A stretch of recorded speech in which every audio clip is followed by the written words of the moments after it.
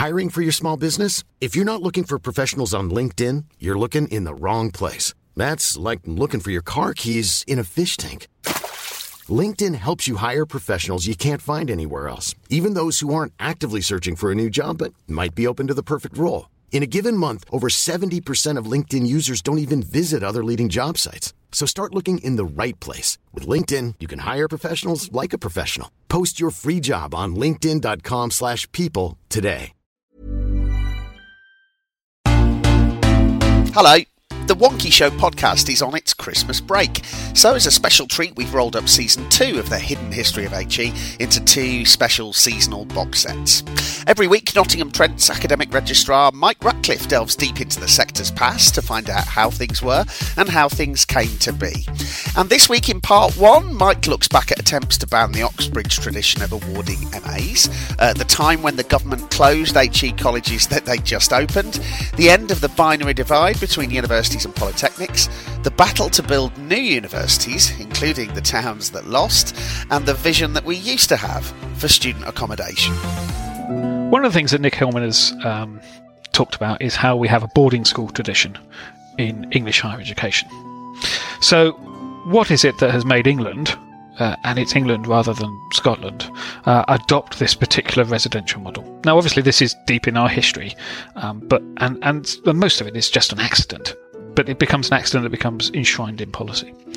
Oxford and Cambridge start off on their course to becoming the great universities that they are by wanting to be quite a long way away from the king and his courts and the bishop and their authority. So they're quite happy being in small towns, relatively well connected, but not so connected so that the person in charge of them could be there all the time. So that's a benefit to both those 2 universities, and a benefit that they're not in a major city. Now England only has one major city, but neither of those 2 universities are in London, and it's quite clear that's fine. So they set off in that model, and therefore it's quite clear that if they are national universities, and as we've discussed before, they're quite good at killing off other people's attempts to have universities, then everyone has to travel to those universities, and they set up a term system so that you're only there for 8 weeks and then you can go home again. And whether or not we believe that people really went home in the summer to do the harvest, but the time you were there, you were in residence, either in one of the colleges or in a hall, and therefore you had a kind of wraparound experience in terms of somebody looking after you the whole time, and that was part of the education that was on offer. So we ended up with this situation. That's a good thing, and that provides quite a strong basis for continuing education. Now the commuter universities that come in the 19th century push against that, places like UCL and later Manchester and Leeds and Liverpool. They might have small numbers of halls of residence, but they're generally most of their students are commuting, most of their students are coming in every day. But by the time we get after the First World War, there are 2 new bodies with a view on how higher education should be best organised. The new University Grants Committee is constructed of the great and the good who come together and think deep thoughts about how higher education should best be organised. They think residence is the best way of organising a higher education institution. And the other new body that has a view on these things is the National Union of Students. And it's the National Union of Students who also makes quite a lot of the running on residential life is best. And there are lots of reports written and snarky books about how the life of the commuting student is nothing like the life of the residential student. The residential student can go to debates and have dinners and live that kind of much broader, richer life, and lots of reports saying how sad it is that commuting students don't get to do that.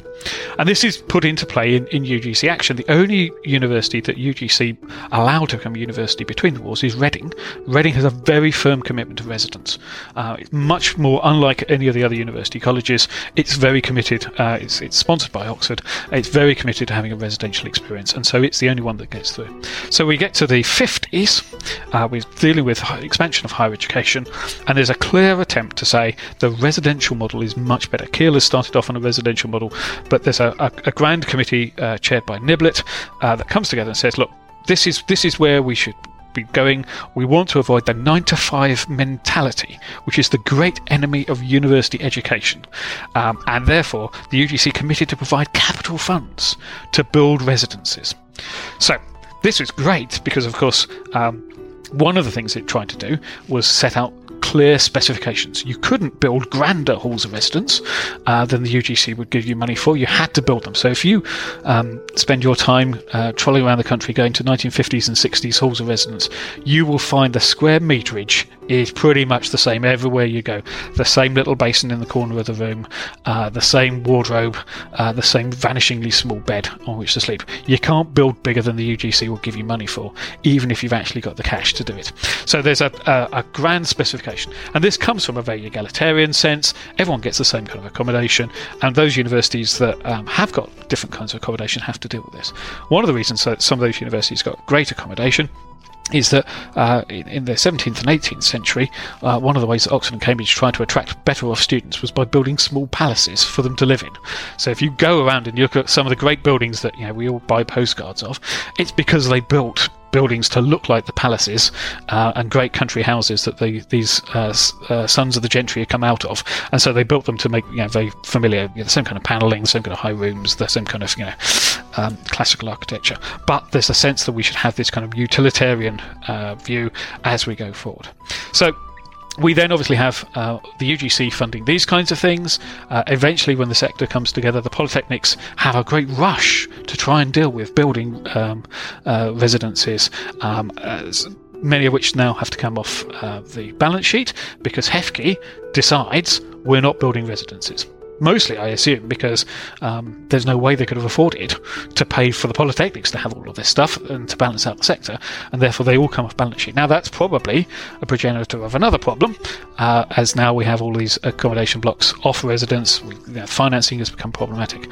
The other thing that's, of course, allowed to happen now is that people are now back in the business, just as they were in the 18th century, of building luxury accommodation blocks. So now we have a wonderful tradition, starting again, that just as Dean Aldrich built grand blocks for people to come to Oxford, now they're building grand blocks for people to go to London and live in swanky things with cinemas and gyms and swimming pools and concierge services and all the rest of these kind of things. So we're kind of back where we were before. So Howard Silver wrote about this before this kind of span off where people were still using PFI rather than just completely outsourcing it. And he was concerned that we're abandoning a tradition of residencies, that we no longer see them in an educational context only as essential for competitive recruitment. And he wrote that in 2007. And I think that's kind of where we are now. So the concern about we've ended up with this residential model, but we probably let slip the controls that we once had over it. Expanding our universities is one of those things that has been an issue all the way through the history. How do we deal with that? How do we deal with the fact that there comes a point where government needs to expand our universities and think about how it wants to organise that? Now, less so in a market type system, but when we had planning bodies, how should we do that? Now, the biggest set of expansion came straight after the Second World War, where they knew in advance that returning students were going to come back. Either they'd already gone off to war, they'd been off into a variety of different occupations, and they were going to want to have higher education. The Americans handled this through their GI Bill, but we set about just expanding our universities. And the interesting bit is that they started planning for this in active way in 1943. So before we've even invaded Normandy, the British university sector is planning to have won the war and how it's going to cope with all the students who are going to come back. So excellent planning from the UGC, and off it goes. It works out that actually it doesn't really need to expand the number of universities, because most of the universities it's been funding have been really small all the way through the 30s. Again, if we think we have trouble now, try running a university through the Great Depression when most of the students have to pay their fees. So they've not expanded as much as they thought, so they were ready for them all to expand. The only difference is that the chair of the UGC, Walter Mobley, is persuaded to let the University College of North Staffordshire start. And so A.D. Lindsay persuades him that it would be a really good idea to set up a new kind of university. And Mobley is very concerned about how the war has gone, how it's impacted on universities, and he thinks we need new types of students. And so they're allowed to run a 4-year course, predominantly residential, an opportunity to have a foundation course at the minute. So it's time to do something different. And they get going, and everyone else starts to expand. And then we go through the 50s, just slowly upgrading universities. So the university colleges become universities. They all expand. There's a bit of a backlash if you think about Kingsley Amis and Lucky Jim and his more means worse thing. But generally, this is the idea that we can continue. By the end of the decade, it's clear we need more universities. They accede to a bid from Sussex to set up a new university college at Brighton. But then, having got to that stage, they have a pause and think it's probably worth having a think about setting up new types of universities. And then starts this marvellous thing, this bidding competition to have universities. So the bidding competition to have new universities is an excellent and really exciting example of how British university planning worked. They set up a subcommittee. Great and the good come on the subcommittee. They happily sit together and work out what they should do. Now, people have been writing in saying, hello, can I have a university for a while now? So they've got a file already of towns and cities that said, can we have a university, please? So they're ready to go. So they've got a group of people they can contact and say, are you still interested in having a university? And they work out what the criteria are for having a good university. It needs plenty of land in order to expand. It needs to have good access to schools so that staff will come and let their kids go to those schools. It needs to have a certain amount of industry nearby and communications to other universities, but there's no kind of fixed idea of what they should do. They also don't have a fixed idea of where they should be, so they just let the applications come in and then sort them out. So different local authorities spring up with ideas and write in, sending in their different bids, some from rather unlikely places. So for quite a long time, the one making the running in the northwest was Blackpool. We're going to have the University of Blackpool. That attracted quite a lot of comment, because Blackpool was a slightly challenging place, and so people had different views on this, and the best bit of that is someone who cheerfully wrote into the UGC saying, I think, he says, I beg to strongly oppose the current suggestion that a university for the northwest of England should be established at or on the outskirts of Blackpool. A university is supposed to be a place where young people absorb culture and learning, not spiffery and paganism. He goes on to say that he can't imagine a worse place to put a university apart from Soho. Now, it turns out that Lancashire starts to move more in the direction of Lancaster itself. They acquire some land at Belrig, and Lancaster gets the nod over Blackpool. But we go through these independent writing-in exercises. So there's a businessman who's driving past Stamford in Lincolnshire, and he hears that the people of Stamford might be quite interested in having a university. They're one of the places that had a university suppressed in the Middle Ages, and he gets really involved in this, and he effectively becomes the leading light of this constant bid to have a university for Stamford. And they get quite a long way down the thinking. One of the key reasons is that Stamford's got a new bypass, so it's got plenty of land, it's been redeveloped, and you can think about having a university. And there's a whole published report on why it would be a good thing for the University of Stamford to get going. And these keep going through. So there's a bid for university at Glastonbury. This nice chap writes in and says it'd be great to build a new university city of Avalon next to Glastonbury, and create a new university city. Now, he doesn't get anyone else supporting him, but there on the UGC file is his nice letter and the very polite letter back from the civil servants of the UGC saying, well, that's very interesting, do follow up with some more details. So you go through these kind of stages, and there is a long list of places that at some point are considered to have a new university, some of whom, that's fine, they go and get their university. So we have bids from Bournemouth and Carlisle and Chatham and Chester, and there's one from Coventry, which is obviously quite successful, but Plymouth and Salisbury and Stamford and Stevenage and Thanet. Thanet is one of the ones that makes one of the early running again, but in the end is passed over in terms of Canterbury. So you get this kind of wonderful pickup of these things, and the files are just great as you go through them, and you get this different information sent in by these people trying to say, well, can we have a university place? So the best correspondence I found on the file is from the Swindon people. So the Swindon people start by this very apologetic letter from the town clerk saying, people in Swindon have asked me to write. I'm not sure personally about doing this, but what's the process? And then he kind of gets more into it, and the Swindon say, well, one of the things we want to do is deal with the fact that there's a perception that we're quite a dreary town and a university might be quite good for us. So they kind of talk about how this might go through. And his correspondence backwards and forwards goes on and on over about 4 years, because they don't quite get going in time. And slowly, it's clear that other people are getting their universities, but they're not. So by the end, when it's quite clear that there aren't going to be any more universities, this is sad little letter in from the town clerk to the UGC. Please do not groan too deeply when you receive this letter. I'm not going to harass you. I know that nothing can be done until the government announcement has been made about new universities. And he goes on to say, well, perhaps we could use a new bit of land. It might be a better bet for our new Swindon University. And he ends it in a sad little sign-off. Now, please don't toss this into the waste paper basket. Now, the good news is that it was all dutifully considered by the UGC. It's still lovingly kept on the file. Swindon did not get to have its university. The cut-off had come, and the government had changed its mind on how many universities it wanted. Because at that point, the new Labour government decides, that's it, no more universities, we're going to stop approving them, we've got enough students into the planning period, and we'll have no more. So Tony Crosland decides that there aren't going to be any more universities, but he decides that the expansion that he needs in higher education is going to come through a new type of institution.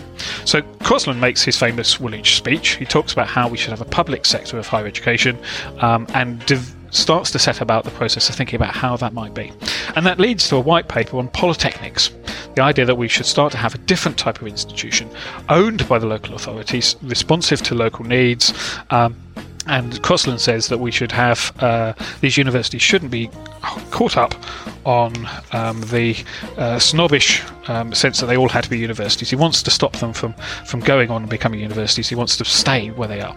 And that's underpinned by a theory that one of his advisors, Tilda Burgess, has of academic drift, that what happens is that a local college gets above its station effectively and develops more and more higher education, becomes a university, and then ignores its locale afterwards. So he wants to fix the polytechnics in their place. So there's another one of those great exercises where local authorities get to bid to have their institutions turned into them. The idea in this case is not a completely new institution, but to see whether or not your technical college has got enough critical mass of full-time students that it might become a polytechnic. And so there are various different bids, and that involves all the local authorities thinking how they can amalgamate their higher education into a sufficient mass.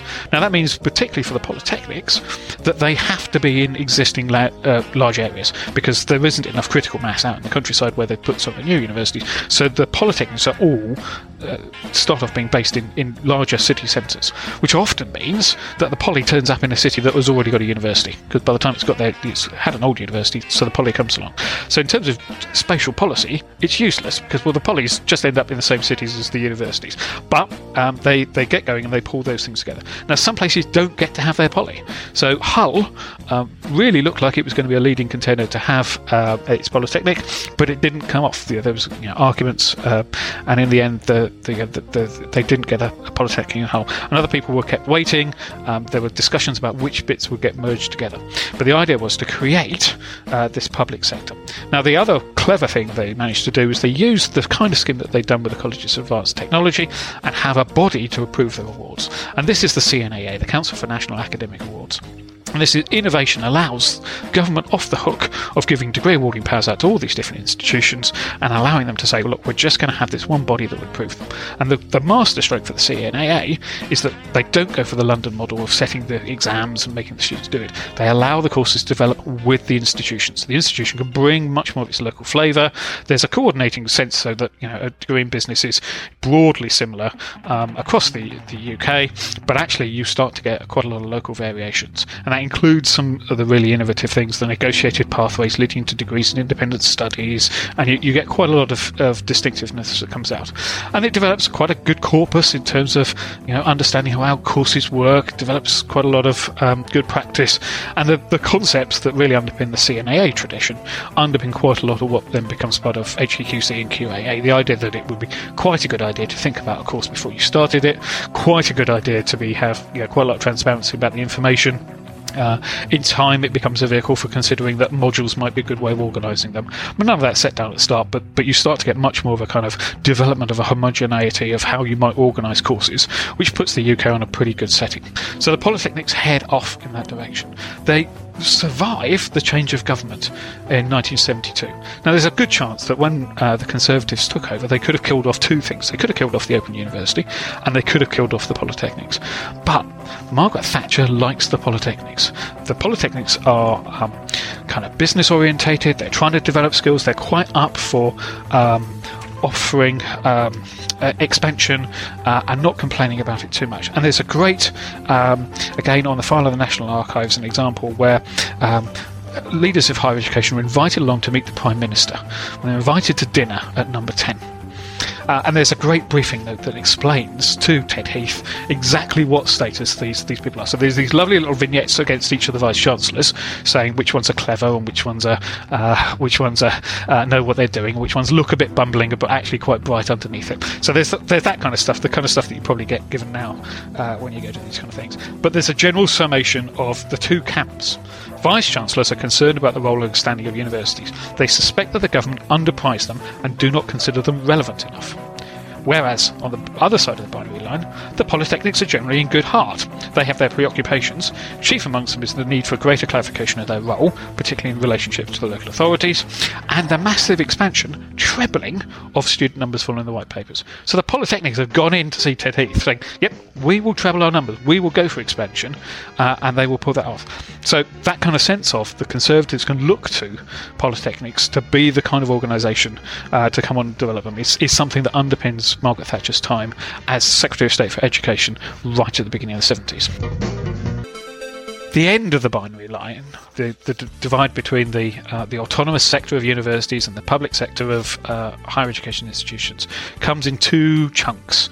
One at the end of the 80s and one at the beginning of the 90s. The first part is that Margaret Thatcher is persuaded that the polytechnics should be incorporated, i.e. they should be taken out of local authority control. So one of the complaints all the way from the start of the process from polytechnic directors is that they are trapped in a layer of bureaucracy driven by the local authorities. To start with, there are discussions about how much money a polytechnic could spend on its own. Is it £100 or is it £200 without having to go and get the local authorities control? So they're seen as a department of the local authority. And that heritage continues. So the local government pension scheme that is provided to staff in post-92 institutions is part of that heritage. But at the point, you would find that the payroll was run through them, the committee structure was run through them, they weren't allowed to own their own buildings, everything had to be signed off by the local authority. So Mrs Thatcher is convinced, and she's convinced, again, because the polytechnics are business-focused, they're keen to expand, they're keen to do what the government wants to do. But they also had the extra argument about the loony left. Because if there was something that we all know about the way that the Conservative government in the 80s was having to deal with things, they were so against the loony left running large conurbations, and therefore all the polytechnic directors had to say is, we could be so much better if we weren't enthralled to all these people and their anti-nuclear campaigning and all of these kind of things. Just free us from this and we will do all of these kind of things. Whether they believe this or not, it was a really good reason to get Margaret Thatcher behind them. So that's fine. And they were incorporated, they were allowed to run free. There's all sorts of weird things that happen as part of that, because obviously some of the polytechnics get dealt quite a good hand. They get to have the countryside training centre that used to belong to the local authority, or they get dealt the hand of the local authority giving them all the really crappy stuff that's going to need huge amounts of maintenance and upgrade. But those kind of things kind of stop, and the polytechnics get to be incorporated, and the colleges as well alongside them. There's a discussion about how big you have to be and how much money, and there's a kind of line drawn through the sector as to who gets to be incorporated, and then have its own funding body. So they get looked after by the Polytechnics and Colleges Funding Council, and that continues on for a couple of years. But then the next chunk comes after Mrs Thatcher's left and John Major's come in, and the discussion point comes about the next natural stage, which is, should we have one sector of higher education working together? I think that's probably coloured by the UFC finding it quite hard to make universities do what they're supposed to do, which was to expand cheaply. The polytechnics are quite keen to do that, and the idea of bringing the whole sector together is clearly quite good. There are big concerns in government about academic drift, that sense that polytechnics are going to stop doing what they're good at, and there are documents which read just like the concerns that you'll read in the Telegraph today about polytechnics running two academic courses, doing research that they shouldn't be doing, and generally drifting from their original mission. So there is a concern that they're going to do that. John Major is assured by Ken Clarke that though that will be fine, we'll have lots of mechanisms in place to do that, but off they go and they take the decision that we will have one sector and we'll merge them all together. So polytechnics get the opportunity to become universities. We get HEFCE, which then starts its 25-year run, and then we get one sector glued together. Obviously, there's lots of discussions when that first comes together. There's a great file, again, about discussing how the funding model will work and how people will migrate to a single cost. But the sector sets off in a relatively straightforward way. But that initial thing of, will there be parity of steam between vocational and academic forms of education? That's a concern that Michael Howard expresses in the paperwork. Is a key tension that I think we're still dealing with today, and one that probably the Conservative Party still fights about. So off we go. This new move towards the classless society, the idea that academic and vocational education would work together, and obviously what we've seen is that development. Now there's an argument, and I think Simon Jenkins that makes it, is that the polytechnics win. Effectively, it's the polytechnic model much more than the autonomous model of the universities that win out from that. But that's the sector we get bequeathed in 1992. So if you look at the Robbins report, which stands as a marker of where we were in early 1960s higher education in the UK, you'll find that there's a whole chapter dedicated for the colleges of education and training of teachers. Because when Robbins wrote, there were 146 colleges in the UK delivering teacher training, and they had 49,000 students, which is about a quarter of the whole of the higher education sector. And at that point, they were still dealing with the repercussions of some very serious manpower planning that the government had done, and planning for a huge expansion. There was talk about the number of trainee teachers needing to go up to 114,000 across the sector. So Robbins spends a lot of time thinking about what is going to happen to all these colleges of higher education. There's a concern that many of them are too small, haven't got a critical mass in terms of what they're trying to do. So there's a discussion about whether they should become liberal arts colleges, whether they could develop in that direction. Robbins suggests that they move towards having a Bachelor of Education degree rather than the Cert Ed that they have been offering. And the government swings into action with all its normal planning and foresight that puts everything together. If you look at the buildings built by these county architects at this point, they look just like the new universities that are being put up. So you can put the Walsall campus of the West Midlands College of Education next to Lancaster or Warwick, and from the shiny black and white photos, you wouldn't be able to tell them apart. They are doing the same kind of thing. They're developing a residential experience for students, but focused on teacher education. But by the beginning of the 1970s, all of this has changed. The James Committee looks at the future of higher education in teacher training, and they suggest that what would be good is to have a DIP-HE route, because you probably only need 2 years of general education before you go off and do teacher training, and that would also be a good way for the colleges to diversify. It's a way that they don't have to have the research expertise that you'd expect in the final year. So the DIP-HE is born as an idea, the idea that you could have a short stage higher education qualification that you could then top up with professional training. So it's the beginning of our first short cycle award, but also notes that the planning forecasts for teacher training have changed quite radically, because people have counted how many children are coming forward, and that the teachers aren't retiring, and therefore there's a major shift in terms of the numbers that they think about. So they shift this idea that they will have about 100,000 down to about 60,000. So this is a tremendous change in terms of manpower planning. Probably an argument for saying that government should never do manpower planning again. So the white paper that Mrs. Thatcher puts out, a framework for expansion in terms of education, has to deal with the fact that there are now 160 of these colleges, but they are comparatively small and inconveniently located for development into larger general purpose institutions. Some of them will be needed just for teacher education, some might develop in other directions, and cheerfully, this being a white paper, some must face the possibility that in due course they will have to be converted to new purposes. Some may need to close. And then sets about this extraordinary planned exercise, of which you can find loads of books complaining about because it's just done awfully, of deciding which of the colleges are going to close. And they work their way methodically through it. They have to deal with the churches, who are quite important in this area, so there's discussions with the Catholic Board of Education and the Church of England, who have a sense of which ones they want to keep going. There's some thinking about where things are located, because when they were trying to fill in every available area and make sure they had a teacher training college, suddenly that doesn't make sense. So there's some interesting shifts in terms of that. There's local considerations, which college is going to survive, which is going to merge with a polytechnic. So here locally there are 3 colleges of education: Clifton College, Mary Ward and Newark. They all are in the running to join Trent Poly, but only Clifton College does. The others close outright. And in Mary Ward's case, this is a Catholic college that's been put out in the countryside near Nottingham. It had only opened in 1969. And within 3 years, they were discussing having to close it. Now, they sold the site to the British Geological Survey, so that's fine. The site got used. But these kind of conversations go on. And brand new colleges are just closed down again. So it's just one of those monumental failures. Now, some of the colleges that survive, either through merger or just on their own, are the foundations of a wave of universities that we get in this century. So Chesters and Winchesters and Chichesters, the kind of cathedral town colleges of education.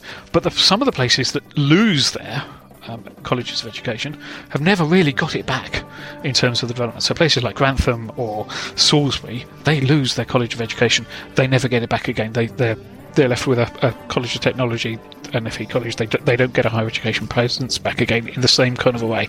And it's a bit of a lottery how all that works out. But the prospect that the government grows a sector and then 5 years later contracts it desperately is just one of those sad little stories of how we've ended up in our current situation.